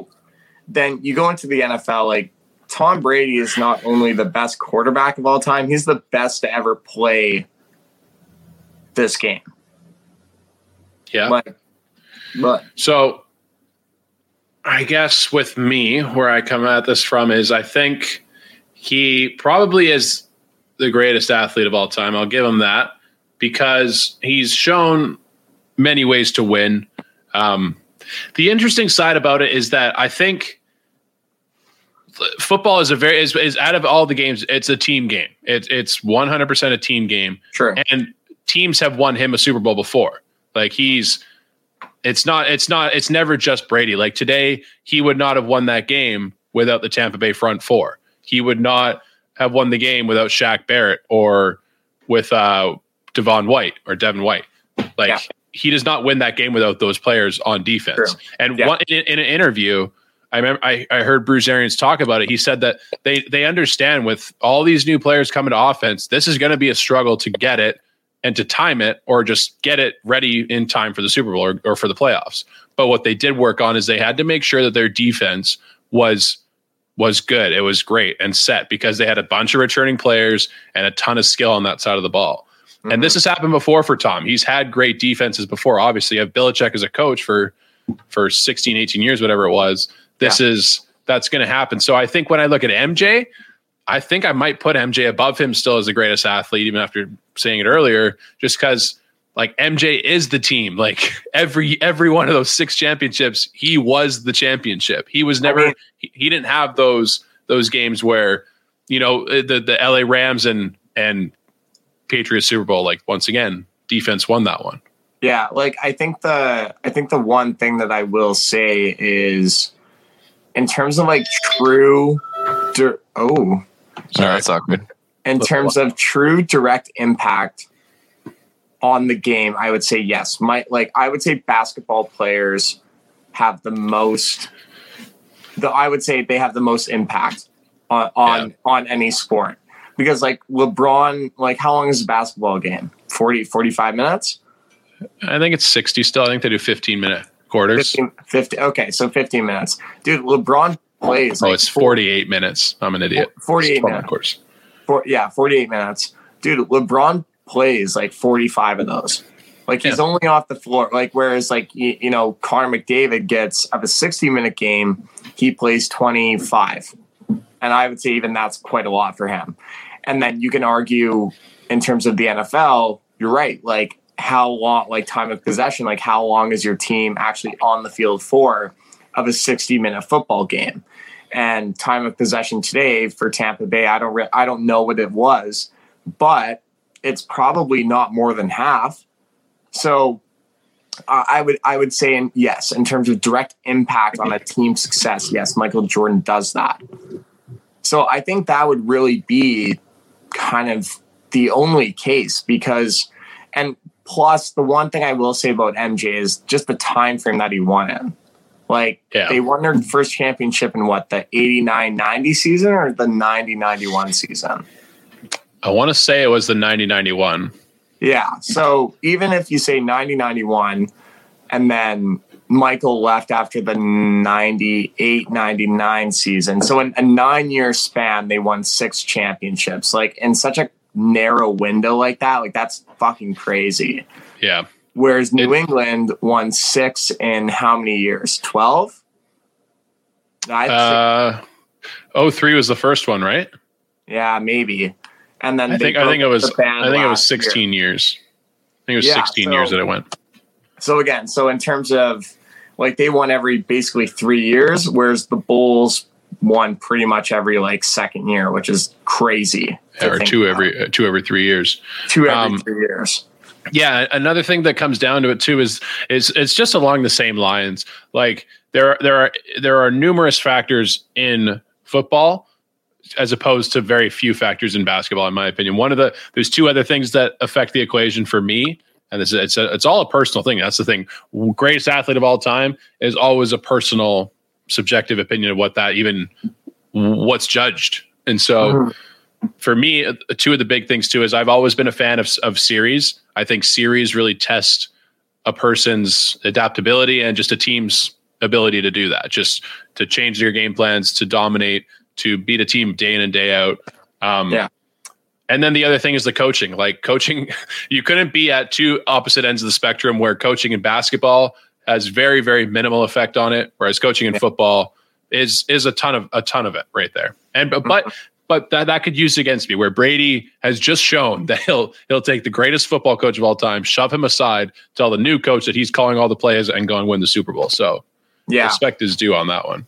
Yeah, I mean, I think the one thing that I will say that Jordan had that Brady maybe always didn't was like a good supporting cast around him. Like when you think of Chicago, like who did you have? You had Rodman, you had Pippen.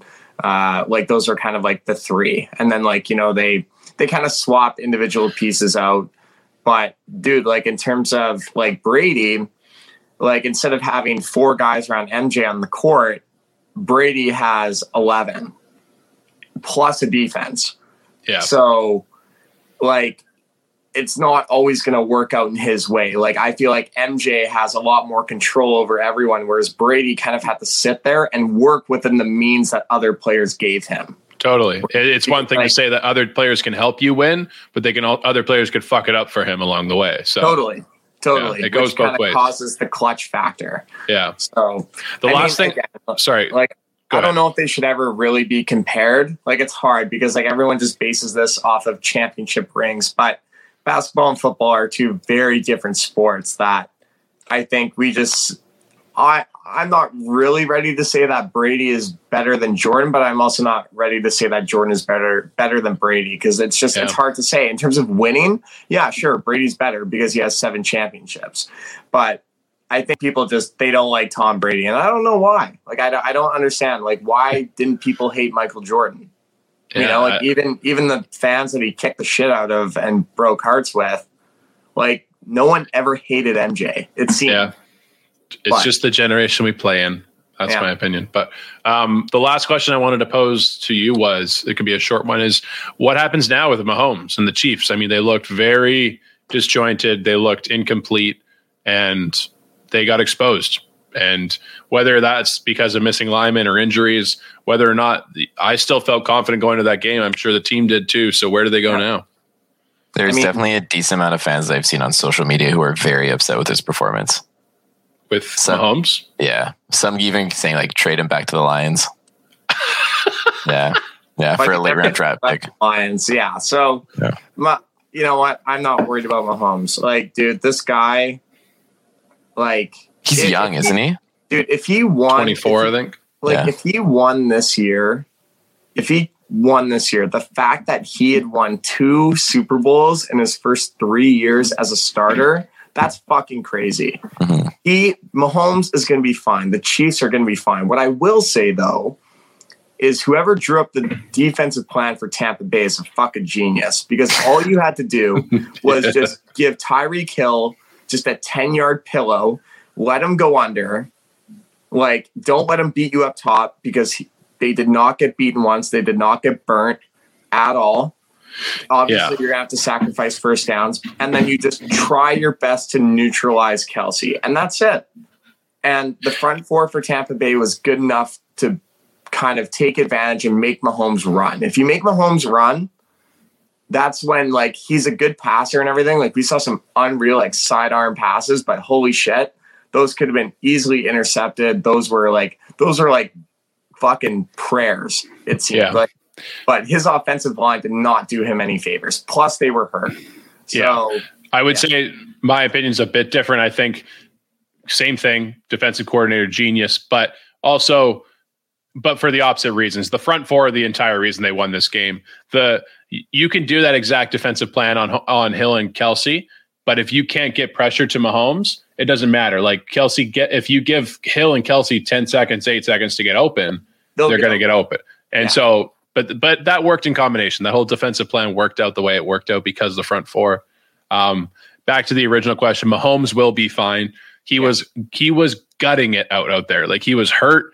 He had no protection, and he was still keeping them in the game somehow at times. Like, it felt like until the fourth quarter, 5 minutes left, we all still kind of had like, they might be able to do it because they have Mahomes. Now, who knows where they go from here? I think they'll still be, I say, Super Bowl favorites next year. I think they will be, because if they're healthy in this game, they have all their linemen. I think they win, but it would have been close. That's for sure. Yeah, I think it should have been a lot closer if Kansas City had remained healthy. Yeah. But yeah, if anyone is questioning the fucking Chiefs, man, like, stop right there. Like, Patrick Mahomes is fine. The Chiefs are fine. They'll be back. They're fine. Absolutely. Your meds are not doing you right, if that's what you're thinking right now. Yeah. Okay, we've got one last segment for the folks here. We're going to kick it over to Spoiled. We got another edition. We got this week is Josh. Why don't you lead it in with the movie and just kind of like what? Just a quick little synopsis. Just go for it, buddy. Just yeah. So Hitman's Bodyguard. That's what we watched. You know, honestly, I really like Ryan Reynolds and Samuel L. Jackson. But Nice. that's pretty much as far as it goes for the old Josh, because I forgot to watch my own movie. So I'm a listener right now, and I'm thinking, okay, why the fuck am I listening to these guys? They have a weekly segment, and the guy chose the movie and he didn't watch it. So can you maybe just give me the elevator pitch to a listener right now why they should still trust you with their time? Because we're fucking funny, and I have a pretty good taste in movies. What did you guys think of it? Is it really that good of a taste in movies if you won't go out of your way to watch your own movie? I forgot. Yeah. He's emphatically said that like it won't happen again. It was we all do this. It was a genuine forget is what it was. Yeah. We have repercussions now though, don't we?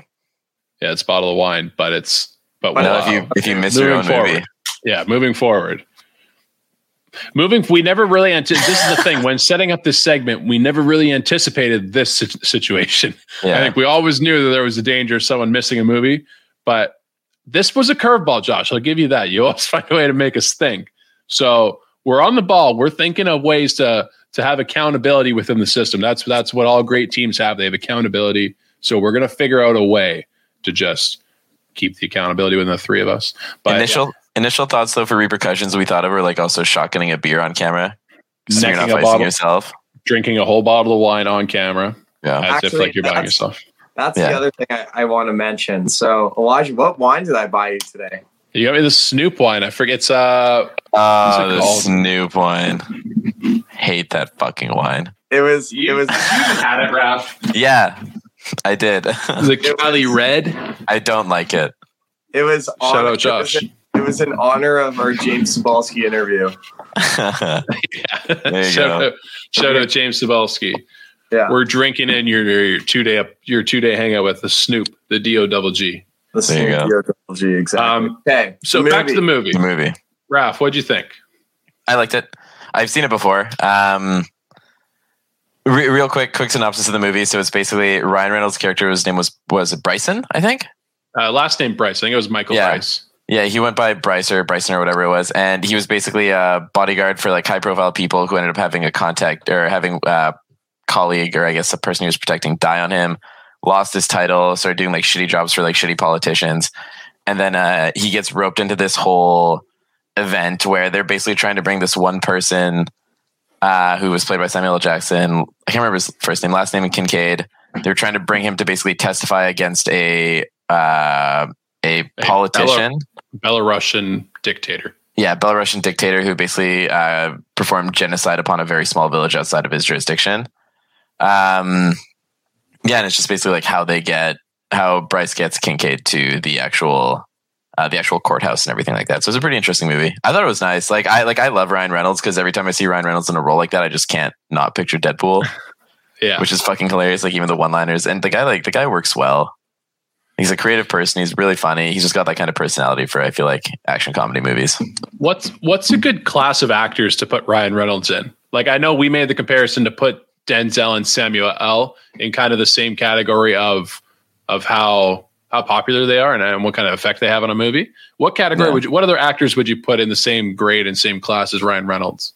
I have Ryan Gosling kind of in that. No, I would not put Ryan Gosling in that class. Would you put him above or below? I would put Ryan Reynolds as more of like a comedic version of like a Brad Pitt from Mr. and Mrs. Smith in a movie like The Hitman's Bodyguard. Would you put Ryan Gosling and Jake Gyllenhaal in the same kind of category? No. Okay. Interesting. I would put Gosling above Gyllenhaal, and I would put Reynolds. I would put Reynolds above both of them. I would put Reynolds above both of them. I would put Gyllenhaal over Gosling. There you go. Yeah, not a bad take. Gyllenhaal for me. I'll admit I haven't seen Brokeback Mountain. I bet he's good in that, but I haven't. That wasn't even supposed to be a joke, but just typical awkward. Josh made it one. Watch Jake Gyllenhaal in like Donnie Darko, Source Code, Nightcrawler. They're all good movies. Seen Source, yeah. I like his movies. I would say Ryan Reynolds has this effect on us. What Raph just said, like when you see Ryan Reynolds in a movie, for some reason, you know that his supporting actress is going to be an absolute smoke show, and you're going to fall in love with her for the next 2 hours. He's going to drop hilarious one-line bombs throughout the entire movie. Yep. He's going to, they are going to roast him on the movie, which is also hilarious. Yeah. And yeah, I think he kind of does what Sam Jackson does, in the sense of he plays like these action comedy roles quite well. You know, he has this thing that Samuel L. Jackson also has. It's like where he is the role. You know what I mean? Yeah. Like you're not looking for a character in a good way. Yeah. It's like you're not looking for a character that can fill this role. It's like you're looking for a Ryan Reynolds-esque style of acting. It's like when you cast Samuel L. Jackson, it's like you're looking for a Samuel L. Jackson-esque style of acting. You know what I mean? Yeah. Like they tend to play very, very similar roles all the time. I like that comparison. I like that. And even with Ryan Reynolds too, I think he's being typecasted for it, or that's like you said, it's a very niche role. But I think he does amazing in it. And one of my favorite parts about Ryan Reynolds is like the fact that he has a movie like The Green Hornet, which was so bad, so shitty, and he's the one that never lets it die. Like the fact that it's so shit and it's there, he always brings it up, and that's like just so funny to me. You know, it was the least Ryan Reynolds movie that I've ever seen him in. Have you guys ever seen The Proposal with Sandra Bullock? No, but I've heard. Great movie. I think it's Ryan Reynolds and Sandra Bullock. Great movie, but it's a very different role than what we're used to seeing him in. Like it's still like a rom-com type thing. It's good, but it's like you don't get that kind of like obnoxious, loud kind of humor with him in that. Okay. What just real quick, how old do you think, guys, without looking it up, how old do you think Ryan Reynolds is? Probably like 46. Josh? I'm going to say he is 44. Josh nailed it. 44. Nice. I was I don't know what it is about me. I think I'm a bit pessimistic when it comes to looking at people's ages. Like when I saw that Samuel L. Jackson was in his 70s, like that got me sad. That made me realize it's another reminder of being like, I am old when fucking Samuel L. Jackson I'm pretty sure he's 72. Like we talk about Joe Biden being old. Samuel L. Jackson is 4 years younger than Joe fucking Biden. So like we've got issues, guys. Okay. Maybe Raph can, you guys really want to get sad then? Okay, Raph, tell me how old Tom Hanks is. Oh, I don't remember how old Tom Hanks is. I thought Tom Hanks Joe Biden's 78. Whoops. Whatever, 6 years. Close enough. Holy shit. Wait. How old? Tom Hanks is currently 64 years old. Oh, man. Yeah. What? Okay, like I have Hold on, let's look up another one. Hold on. I haven't really been affected by celebrities dying of old age too much. Like it doesn't hit me too hard right now. Betty White is 99 years old. Come on, Betty. Dude, Betty White is going to hit 100 on January 17th, 2022. Oh, she's got another year to go. Fuck. Wait, hold on. Come on, Betty. The world should be pulling. We should send every scientific advance we have. We should pump her full of HGH at this point. Betty White has been alive. Taking fucking human growth hormones. Betty White has been alive longer than the Queen of England. Jesus Christ. We need to. Oh my God, that's nuts. What? Good for her. God. Yeah, good for her. And Betty White's in The Proposal too with Ryan Reynolds and Sandra Bullock. Great movie. Go watch it. Oh, there you go. Yeah. Do we want to talk about The Hitman's Bodyguard, or are we just going to talk about Samuel L. Jackson, Ryan Reynolds? I like when it goes this way a little bit too, but the movie was good as well. I think not too much. I was interested in the actress's role because I haven't seen her in many movies at all. Oh, the Interpol cop? Yeah, I think her name was Amelia. Yeah. And that's an interesting point. I want to see if she's been in any other movies, but I know. Okay, I've done this multiple times. I get Selma Hayek mixed up with Penelope Cruz all the fucking time now. Penelope Cruz is a fucking rocket. Yeah, and so is Selma Hayek. So is Selma Hayek, yeah. Josh, you missed out there because Selma Hayek. Oh, dude, don't get me wrong. Selma Hayek or Penelope Cruz? Penelope Cruz. Selma Hayek. Oh, is it? I thought it was Penelope Cruz. I am like, my jaw drops to the floor when she's in a movie, dude. I can't contain myself. But the other girl. Oh yeah, so similar. I don't know how to say her name. Elodie Young. Okay, that's what the fuck. What is her background? She's a French actress. Okay, she's better. She probably has a very unique background. Wait, real quick, who do you think's older, Selma Hayek or Penelope Cruz? Penelope Cruz. Penelope Cruz. Penelope Cruz is 8 years younger than Selma Hayek. What? How old is Selma Hayek? 54. What? Penelope Cruz is 46.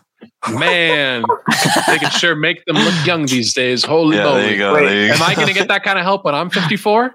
Wait, Raph. Yeah.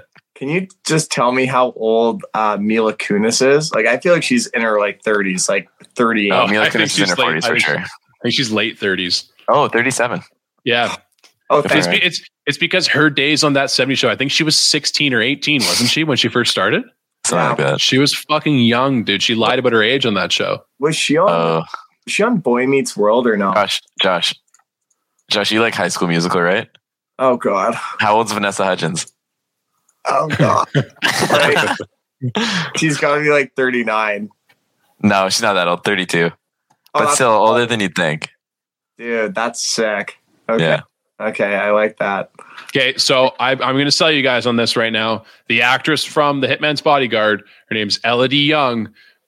She played a role in Call of Duty World War II. Fuck yeah. There you go, girl. Sold in my books. Top tier. You're up there. Do you know who she played? Was it like the French Resistance girl? Oh, man. Good on you for remembering that. I'm going to try and figure it out here. If you tell me the name, I'll know it. From the game. What zombies actress? The fuck? Oh, okay, maybe not then. Wait, Olivia, do you remember Olivia? Yeah, know her. Yeah, that's her. She's That's Olivia. Right. Oh, how the puzzle comes together, hey? Josh, you should really go watch that movie. That was a really good movie. I think I'm gonna watch it tonight. So the other comparison I'll make is this movie versus Safe House. Which one's better? Safe House. Okay, I've Safe House is really good. Safe House and unfucking real movie.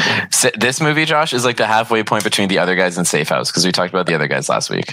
Okay, good point. Like there's a constant battle going on between like Ryan Reynolds and what's called Samuel Jackson's character, because like Ryan Reynolds' character is like super by the book, like super boring approach to kind of like getting the target to where it needs to go, and Samuel Jackson is kind of like guns a-blazing type stuff, and they're all just like trying to like they disagree with each other. They try to learn how the other one operates.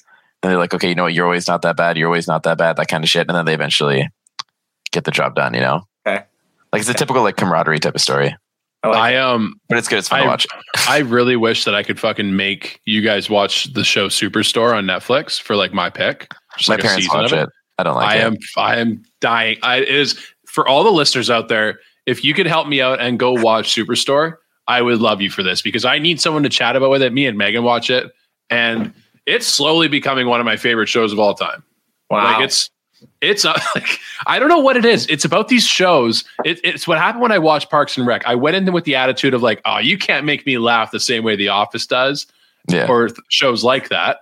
And it's not that they do; they find new ways to do it, and you're like, holy fuck, I didn't know that was possible. Yeah, but it is. Okay, I feel that. Raph, what's your pick? I have a dilemma for you guys. Are we rating the movie? Oh, we have to rate the movie. Yeah, I'm giving it. I'm gonna give it a 5.9. Wow. Yeah, I'll give it like a 6.6. 5.9 for me. Josh, what do you want to rate it? A 6.9. Nice. It is. IMDb has given this movie a 6.9. Wow. There you go. Wow, Josh. Wow. I don't even need to watch the movie if I. You just know. Fish in a barrel. Fuck. So, or Raph, what's the next movie? Okay, I'm gonna give you guys a dilemma. I'm gonna kind of let you guys pick because I have two that I can decide on. Do you guys want to watch a horror comedy or do you guys want to watch a thriller? Horror my instinct would be, I'm interested in what you mean by horror comedy. My instinct would be thriller, but so thriller? Thriller. Let's do thriller. Okay, we're gonna watch Silence of the Lambs. Fuck, dude, that is literally horror, man. Like, dude, we're watching Silence of the Lambs. I would classify that as horror more than I would fucking Saw. Raph, like, really, dude, I'm fucking hyped. Raph, do you just want your bottle of wine now? No, I genuinely want to watch it. It came. So I was telling you guys this before we started recording, but I set up a what's it called? Like on Netflix, I made a new tab for like basically all the movies they're watching on the podcast, like movies I want to add to a list I want to bring up for you guys once in a while, movies that we've watched, and I've just kind of been looking at the recommended ones that have coming up for us. Silence of the Lambs came up. Oh yeah, I don't think I've seen it before, and it's going to ruin my night. But that's okay. I've never seen it before, but I've also heard it's very, very good. Yes. The only thing that we'll have to get over is that it looks older because it's from 1991. That's all right.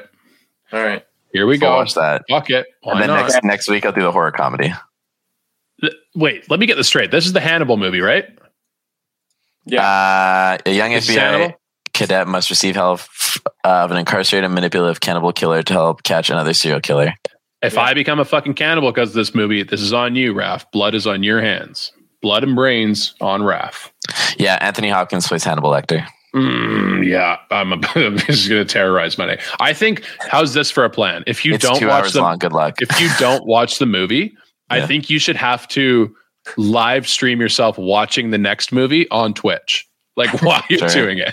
That would be hilarious. It's And while like you're shitting you're your committed to a fucking 3-hour live stream of people just watching you watch a movie. That would be so funny. But be a we'll good only time. do it on Twitch just to, and it'll pump our listeners up. There you go. Fuck it. Watch There the you movie go. with Josh.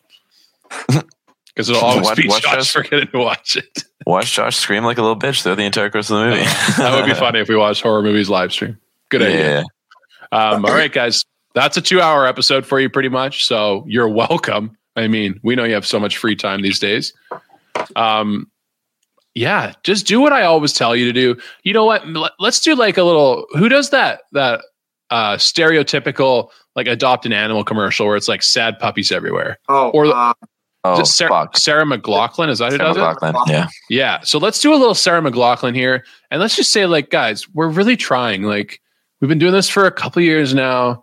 We're like putting a lot of time in. It's really stressful. We just want to be adopted by a loving family. Yeah. Just like if you can, like if just out of the decency of your heart, it only costs like, I don't know, like 5 minutes of your time each week, once a week to just tell one friend about Stick and Rink. Maybe I'll write a little paragraph, a little pitch that you can give them. It'll be 3 young bucks, 2 days a week in your kitchen, in your ear, like literally just comforting you. Just help us out, man. That's all. Every new person who follows Stick and Rink within the next week, Elijah will personally write you a handwritten letter as to how thankful he is. Fuck yeah. If you send me a Spotify, video, Apple Music, wherever you get your podcasts, Elijah will write you a letter. Send me a screenshot or a screen record or a personal video. That'll actually be better, but do either of you being a new follower on the show or getting a new follower on the show. And I will write a handwritten note to you. Guaranteed. There you go. Shout out to you guys. I'm going to hate He doing will also that, pay for the postal service. He is going to go buy stamps for the first time in his life. How much does a stamp cost these days? I just email like everything. 10 cents. Fuck! I got worked in this deal, dude. Y'all don't even know how much I already put into this thing. All right, episode 18 in the books. We'll see you guys on Thursday. Happy COVID. Fuck. Oh, harder, baby.